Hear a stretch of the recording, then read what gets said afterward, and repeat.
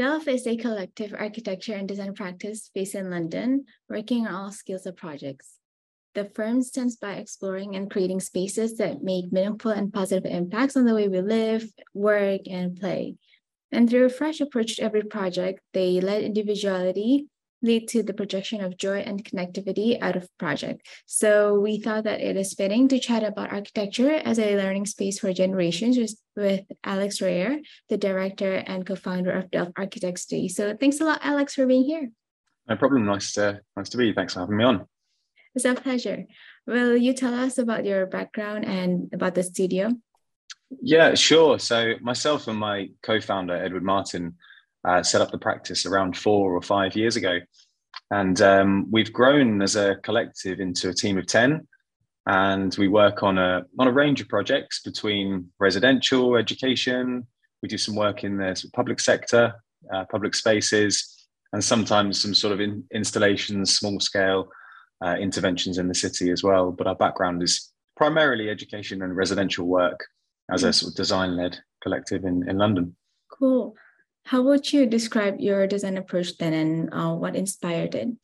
I'd say that we set up the practice as a collective of people who are design-led and want to be curious through design. The name Delve, it stands for being explorative, being curious, investigating. So we always interrogate the brief. It's one of the first things we do. We're always challenging ideas, and so our design approach, I guess, is explorative and curious, and really never sort of working to the norms, always trying out new things. That's cool. So aside from that, what do you think about architecture as an avenue of learning? Maybe not only for the designers, but also maybe for the users? Yeah, I think it's really critical. I mean, at the moment, we're working with a lot of nursery schools of early years education, completed some projects in that sector.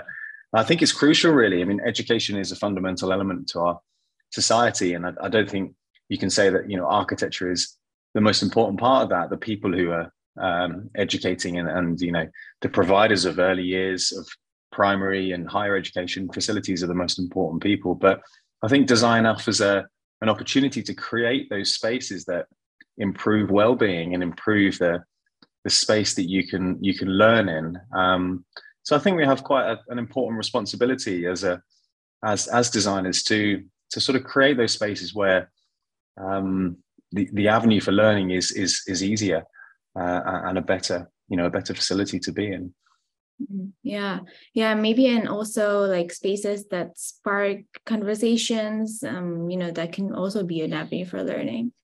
Yeah, of course. Yeah, I mean, just creating little interventions in a space where people can meet and have interactions that maybe they wouldn't have done unless you create that sort of opportunity. So, and it's the approach we do with early years, because they're an interesting client to work with. But the way young children use spaces is very different to older children or adults. So it's quite an intriguing way to sort of set out education parameters. How have you crafted spaces that foster connectivity and joy? I think this comes down to our design approach, really, as a practice. So as I mentioned earlier, the way we set up the company was to really be explorative and interrogate people's briefs before we start putting design ideas forward. And we always want spaces to feel like they're individual and fun. Color's a big part of our work. We want design to be dynamic, and we want it to sort of sell and sing the personality of the users who are appointing us to design for them. So I guess it's about creating interest and joy through personality, I guess, in our design. Mm-hmm. And then outside of the social aspect of the outcome, how do you approach sustainability in your practice? So I mean, probably 3 things that we look at would be health and well-being of users. So generally bringing more light, fresh air, understanding how people are using the space and making sure that's improving the overall well-being of the people there. From a building fabric point of view, reduction of carbon emissions through increased thermal efficiency. a lot of the work we do is on refurbishment. So we're taking existing building stock and making it a much higher performance.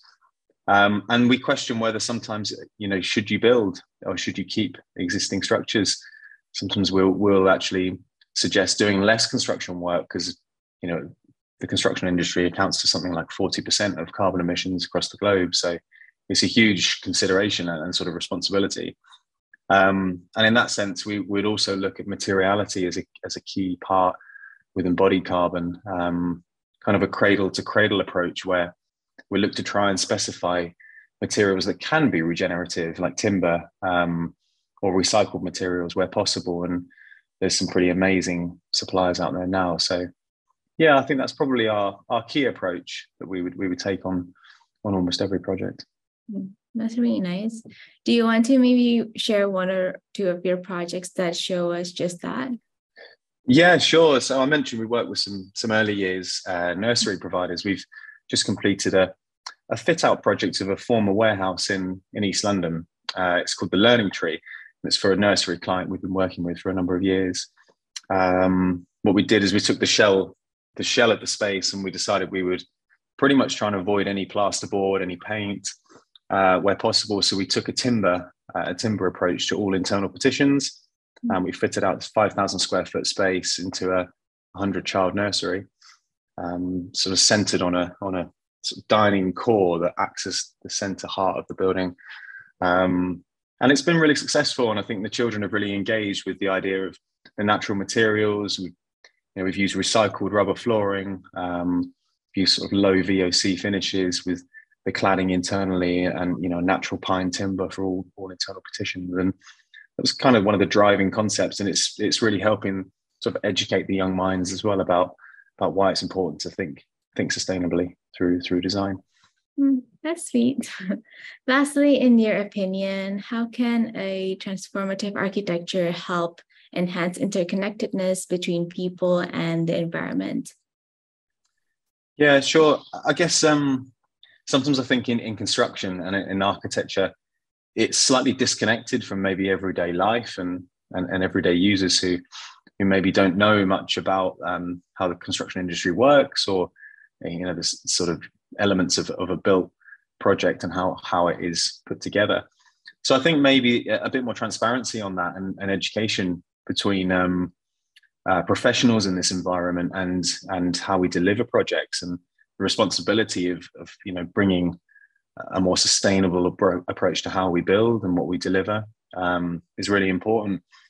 I think maybe also just allowing an opportunity for people to improve their own well-being without necessarily needing to pay thousands of pounds for new built work. We're looking at this approach for a competition we've entered recently for the sort of home of the future, and how could we allow users to maybe adapt and grow their house in a way that's more sustainable, and understand how to improve and regenerate your own property without needing to buy new materials. And maybe that's it. Maybe just a better education on how the built environment works can connect us a bit better to sort of our own individual impact on the natural environment. But that's a pretty big challenge. Yeah. I do agree with you that, having that better quality of life, I think sustainability should be accessible to a lot of people and not just a selected few. So I think, my favorite part about this interview is when I asked you about how you approach sustainability. You immediately answered health and well-being.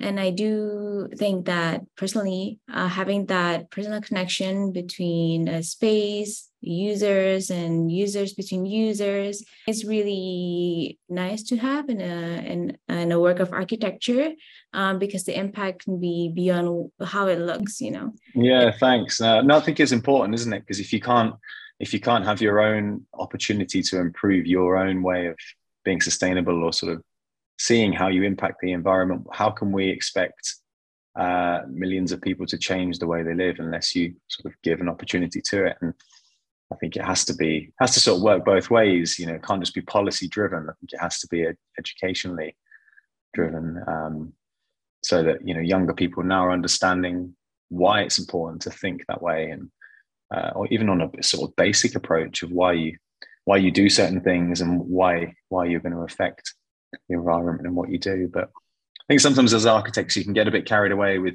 sort of the wider macro level solutions to problems, when actually we should be thinking a bit more user-centric, I think, and people-based. But can't think of a better way to end. Thank you so much, Alex, for sharing today. Really appreciate it.